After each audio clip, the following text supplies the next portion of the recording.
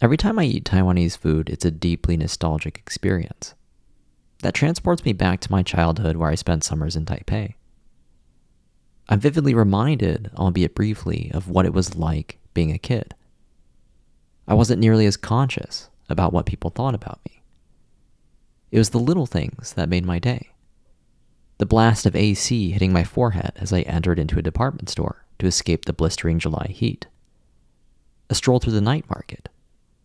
A tasty tea egg from 7-Eleven down the street.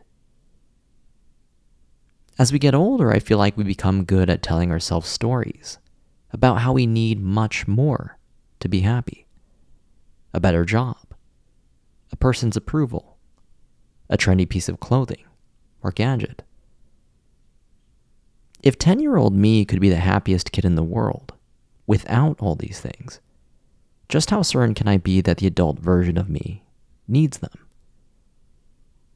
I'm not saying that we abandon our goals, but it's important to recognize the difference between pursuing something because you're passionate about it and pursuing something because you believe happiness is only accessible on the other side of it, which clearly isn't true.